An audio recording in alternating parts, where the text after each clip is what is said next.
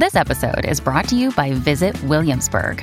In Williamsburg, Virginia, there's never too much of a good thing. Whether you're a foodie, a golfer, a history buff, a shopaholic, an outdoor enthusiast, or a thrill seeker, you'll find what you came for here and more.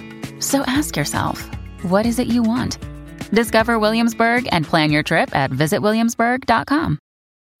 When you need mealtime inspiration, it's worth shopping Kroger, where you'll find over 30,000 mouth-watering choices that excite your inner foodie. And no matter what tasty choice you make, you'll enjoy our everyday low prices, plus extra ways to save, like digital coupons worth over $600 each week. You can also save up to $1 off per gallon at the pump with fuel points. More savings and more inspiring flavors make shopping Kroger worth it every time. Kroger, fresh for everyone. Fuel restrictions apply.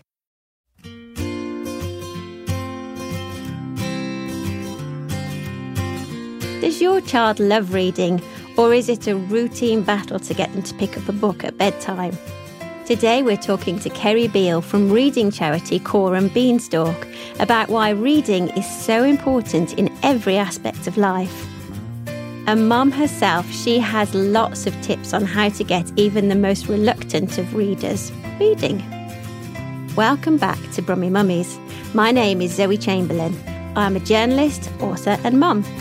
I launched Brummy Mummies as a community for families to share with you stories from the most inspiring mums and dads to help you find out how they juggle family life and everything that comes with it. So let's get straight into talking books with Kerry. Hi Kerry, thanks for joining us on the podcast today. Hi, are you okay? So we're going to talk all about reading. So can you give me 5 tips on how to help your child to develop a love of reading? Okay, so first top tip for getting your child to grow a love of reading is to lead by example. So show them your reading books and things like that. But it doesn't just have to be books. It could be magazines, it can be newspapers. It's showing them that you enjoy reading as well. Top tip number 2 would be, don't be afraid of your child reading the same book. You know, they find it interesting and they enjoy reading that same book over and over again because then they get familiar with it. I mean, I've got 2 children at home. I can read We're Going on a Bear Hunt off by heart. I have read it that many times. But they also find it funny when I say the wrong line as well. And they're like, no, that doesn't come yet. So it's getting them really, really engaging with that book. The third top tip I would say is talk about the pictures. It doesn't have to always be about the words. You can use the pictures to retell the story. Fourth top tip was read anytime, anywhere, to anyone. So it's kind of any would be my top 4th tip. So don't just reserve reading for bedtime. You know, you can read in the morning, in the afternoon. If you're having a lazy Sunday afternoon, you can read then. You can read anywhere. It doesn't have to be at the table or in bed. You can read outside or wherever they're comfortable and read to anyone. So they don't have to read to mum. So, for example, if you've got a dog and they want to read to the dog, let them read to the dog. The dog won't judge them if they get a word wrong or they say something wrong. Or, you know, we are in a time now where we've got all these video, you know, programs and things. Let them dial up their nan and granddad or auntie in Australia and read to them if that's what they want to do. Just get them to read anytime, anywhere, anything. And my 5th top tip would be read aloud to them. Doesn't matter if they're 3 or 13. They can then hear what it's like to be a listener and how you use your voice, how you make the voices of the different characters that are in the story. So even if you've got an older child, don't be afraid to read to them rather than always asking them to read to you. That's really useful. And gosh, some memories there, going on a bear hunt. I remember that one again and again. And Where the Wild Things Are. Charlie's Stinky Socks, that was a favourite in our house. Are there certain books that you found through your work with Coram that really inspire and capture their imagination? It all depends on the individual child. So as part of the charity and the work we do with our volunteers, we get them to work with that child and find out what that child likes and enjoys. So I've got a 10-year-old who hated reading up until a year ago. It was just one of those battles to get him to read. And when I started working with Coram, I actually did the training. And from that, they were like, let them choose. Let them, see what they enjoy reading. Now, my son's obsessed with football. And there's an amazing author called Matt Oldfield who's done loads and loads of books all to do with football and different football players. So I bought him one about a particular football player who he loves. And that's it now. He is constantly, he's driving me mad. He is reading so much. But that was his way into reading, because it was like, what do you like? You like football? Okay, let's find you football books. And that was it. So it's a case of finding what your child enjoys and what they're into. Yeah, definitely. I remember when, with my child, he was so reluctant to sit and listen to a book. He was always on the go. And that was very different to my oldest son. So I found it really strange. So I remember one time I'd got him in the bath and I thought, he's stuck here. He can't run around. So I'm going to sit and read to him. And I read Julia Donaldson's A Snail and a Whale. And he sat and he was really mesmerised by it. I think it's lovely because it's all about the water as well. And that was it then. From that moment, he just loved being read to. It was a real kind of turning point for us. Yeah, good. It just shows, as you say, you can literally read anywhere, anytime. Yeah, and it's finding something that they enjoy, whether it be fiction, non-fiction, as long as it's something that gets them going. Once you open that door and they realise they can read and that's it, then they're off. Yes. I mean, that's great advice to find a subject that they're interested in. What about if you've got a really reluctant reader and you've already tried that, you've tried to kind of tap into their hobbies and interests and it's just not working? I would say take it in turns to read. So don't force them, we know children have got reading books that they bring home from school and, it's like, right, you've got to read so much a night or whatever the school might say to them. I've done it where I've gone, okay, well, I'll tell you what, I'll read a page and then you read a page, so they're not feeling so overwhelmed with having to read so much. But another thing that we encourage our volunteers and parents that we work with to do is make reading work for that child. So if your child likes cooking, get some cookery books, get them to read the recipes in them, make a shopping list, get them to read the shopping list. It's getting them, finding interesting ways to make reading more fun and, making it work for that child, bringing reading to life. So, what else are they interested in? If they go to the football, do they get a programme? Get them to read the programme, get them to read anything as long as they are reading.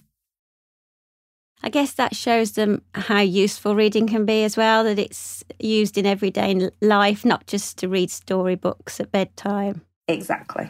So do you think reading with your child changes as they get older?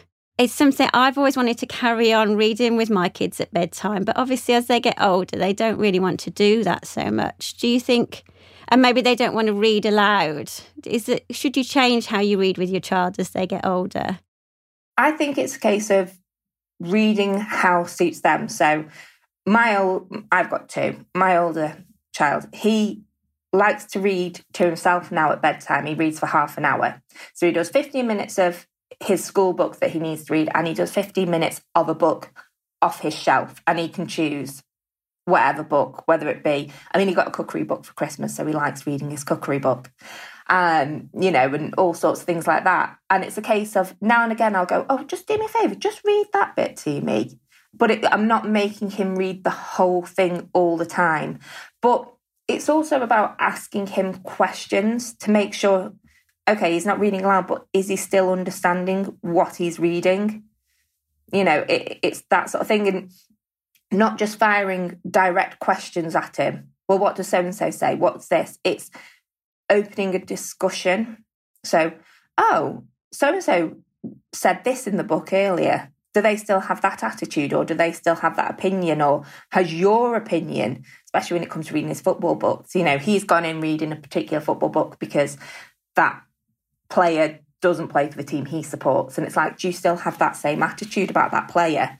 oh no, you actually think he's quite a nice person rather than, the person you think he is on the pitch. Why? And getting them to, it's that why question, getting them to open up and discuss rather than feeling they have to read aloud. Yes, that shows their comprehension and also the kind of bigger picture from the whole reading. Yeah, that's interesting what you say about reading the school book and then reading your own choice for pleasure. Because I think sometimes the school books can put them off a little bit, can't they? Yeah, I mean, it all depends on the school. Some schools have a scheme that their child needs to go through. Other schools, they get to a certain level of their reading and they can choose their own books. So it's making it work for your child, which is why my oldest, he does it that way. My daughter, she loves the school reading books, so she just reads them over and over and she's quite happy doing that. But it's making it work for your individual child. Yeah, my child is 13 and he's just read 1984 for school, which he absolutely hated, and it's really put him off reading for a while. So it's difficult, isn't it, in that situation? Because he was really keen on reading beforehand. Yeah, it's just showing him, all right, if he's been switched off by something he's read, it's helping to reintroduce him to, okay, that wasn't your choice of book and you didn't love it, but I found this book. I mean, my two love going to the library because they can choose whatever books they want. It's a case of, right, you can take out this many books from the library, go. And that I find helps reinvigorate them because it's like, oh, I've seen this book and, oh, I didn't know this author had done this book, or that sort of thing. Yes, yeah, definitely. And having all that choice around them. So how important is reading? What impact does it have if you're a good reader? What impact does that have on your education? Well, readers get the best chance in life. There's research that shows that if a child can read, they have a better chance because you understand more of the world around you. You have access to more things. Without reading, you can't access writing. You'll struggle to access maths or science or any of the other subjects in school, design and technology, anything. You need to be able to read to be able to access that, because if you can't read, the instructions of how to build a birdhouse in design technology at high school, you can't do it. So it is the pinnacle key point of education and then becoming an adult. And how does reading and the love of reading impact you in later life, do you think? If you have a love of reading, once you've got it, you'll always enjoy reading. And it helps you going further. For example, if you end up going to university or something like that, you need to be able to read.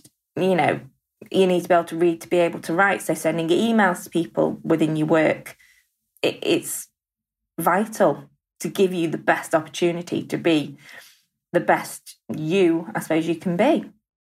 So should we be worried as parents if our children just don't seem to have that love of reading?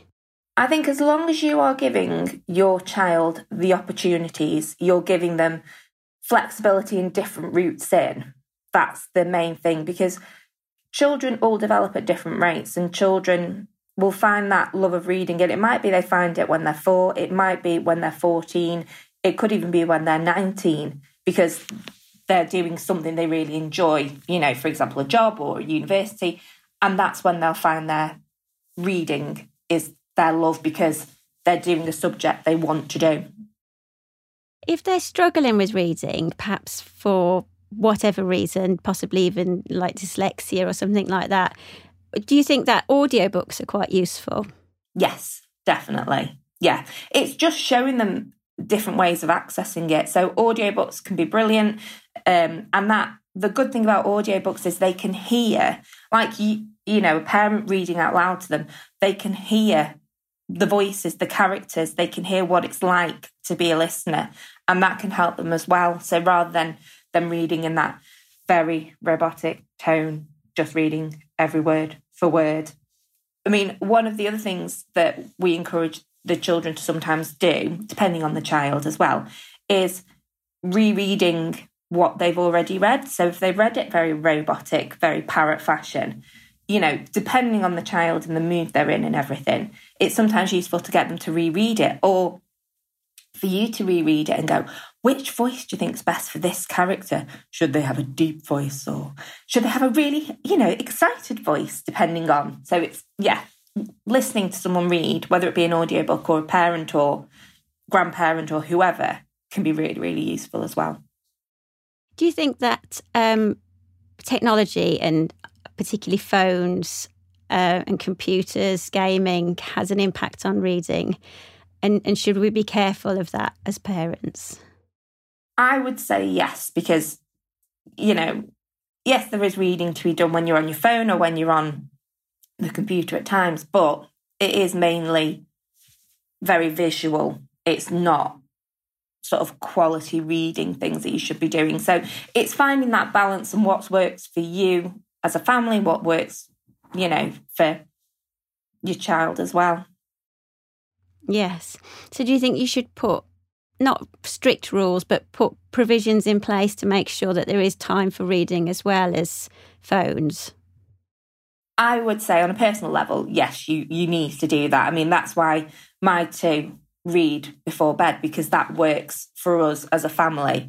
I mean, often on a Friday, when my daughter gets in from school, she likes to read then, because that's just her and what she likes. Whereas my son, he does not want to read on a Friday. He wants to get in and go on his computer with his friends.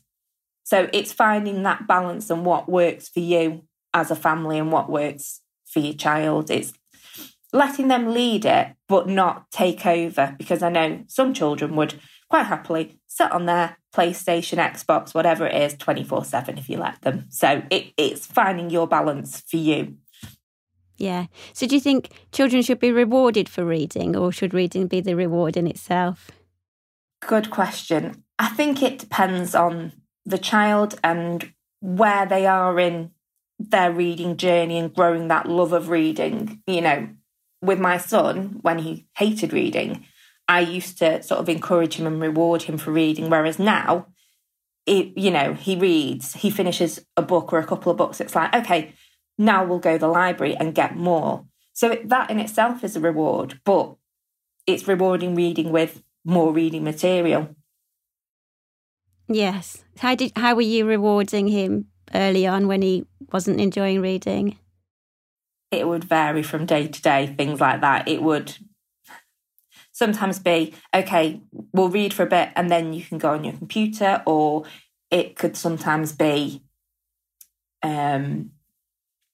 read for a bit and then we'll go out and we'll do something, or you can, it varied very much. Yeah. And should parents lead by example? And what should parents do if they're not keen readers themselves? The ideal situation would be, yes, lead by example. That was one of the top tips I mentioned at the start. If you've got a love of reading, fantastic, brilliant. If you personally don't have a love of reading, it might be because you yourself haven't found your genre of book that you like. And, it can be a case of, okay, I don't really love reading. And having that conversation, depending on your child, saying, I don't love reading. I don't think I found what I would be interested in. And going to the library and actually showing them you having a look at the books and going, oh, well, that's a thriller, so that might be a bit scary. Oh, well, I like thrillers on the telly. Maybe that would be good for me to have a read of, and showing, that even as adults, we're still learning, we're still finding ourselves, and that's quite a good thing to do, is showing your child that, you're human as well, but that you're open to trying new books and new things, and, showing them how to read the back of the book and going, oh, that doesn't sound like something I would particularly enjoy. I'll try another book. Yes, so going through that process with them. And I guess non-fiction as well is quite useful. Oh, definitely. I mean, we've got a pile of cookery books at home, so it's showing them I'm reading the cookery books as well, and, making it real in that way as well. Yes. So tell us a bit about Coram Beanstalk and what the charity does.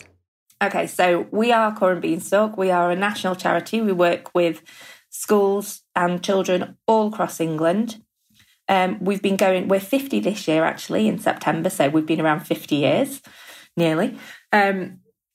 And what we do is we train volunteers to go into schools at least one afternoon a week, working with the same couple of children, one-to-one each week, to help that child grow a love of reading and showing them different styles of books and having that, what we call book talk, so that understanding using the pictures, like I mentioned, and getting them to grow a love of reading by helping them find their route into reading, helping them find the books that they like and that sort of thing. So is there dedicated time set in schools for Coram Beanstalk volunteers? Yeah, so it all depends on the individual school, but majority of our schools, you go in one afternoon a week. It depends on the individual school and the volunteer as well. You know, we partner our volunteers and our schools carefully to make sure that it fits for both. You know, it's no good. We've got a school that wants someone going in on a Monday afternoon and a volunteer saying, well, I can only do Friday afternoon because of work commitments. We will partner them with a different school. So we do have the occasional school that will have someone going in the morning, but majority of our schools want someone in the afternoon because the core English and maths are taught in the morning and they don't want the child being taken out from that. Yes, yeah. So I know you're recruiting volunteers in the Midlands. What does that entail to be a volunteer and how do people find out more? So you need to go onto our website. So our website is corambeanstalk.org.uk. So that's CORAM, Beanstalk, like Jack and the Beanstalk, .org.uk. And if you just go on there, there's lots of information on there about what to do, how we train our volunteers. When you've had a look at that and you think, yeah, this is something I could do, fill in an application form. And within an hour, we'll ping you across a little short video to watch. There's a couple of questions. They're not quiz questions. They're just, do you think this sounds like something you can commit to? Have you got any questions for us? Is there anything you're not sure of? Following that, you will then get an invitation to join one of our training sessions. So our volunteers do online face-to-face training sessions with one of our trainers, and there's 12 volunteers in total. So all across England, we Zoom into a meeting and you spend 2 hours with a break in the middle to find out more about how to get that child to grow a love of reading. We then do a DBS check and then we place you into a school. Great. And are there resources on the website for parents as well? There are. We have something called Book of the Month, which would be really useful actually to have a look at. You can see all the books of the month we've done. I think we've got about 18 months worth of books of the month, and we choose different books for different months. So this month is a story called Super Duper You by the amazing Sophie Henn, and it celebrates all about being different and, you know, how our individualness makes us amazing. There's also previous books. So one of the books we've done was a book without pictures. We've also had our book of the month was a book without words as well, which was a book called Tuesday, which is really, really interesting because you have to make up the story yourself based on the pictures. And I've used that book when I was a teacher previously with a group of 13-year-olds. And that was really, really interesting to see how they interpreted the book. So there's lots of things on there. And if you have a child who does like certain books, for example, graphic novels, we have a link with lots of other graphic novels that we would recommend. So definitely worth checking out our Book of the Months. Definitely. That sounds great. I like the sound of Tuesday. I'm going to have to look into that. It's brilliant. Reminds me of the old You Choose books, the Nick Sherratt ones. Yes. Oh, yeah. So when our volunteers do go into school, we send the schools a book pack with 20 what we call Beanstalk Brilliant books. So they're books we recommend. And one of the books we have in there is You Choose, because it just opens up so many options for discussion and things like that, which is absolutely fantastic. Yes, definitely. Oh, well, thank you so much, Kerry. It's been really interesting. Is there anything else that you'd like to add? Well, thank you so much for having me on, Zoe. But yeah, please search us on I was going to say Google, but you can use any search engine. Coram Beanstalk. So again, it's CORAM and then Beanstalk, like Jack and the Beanstalk, have a look at our website, and, you know, if you can give some time to volunteer and help children to grow a love of reading in one of your local schools, please do fill in an application form and we'll take it from there. Lovely. Thank you very much. Thank you. Bye. You can find out more about how to volunteer with Coram Beanstalk on the website corambeanstalk.org.uk.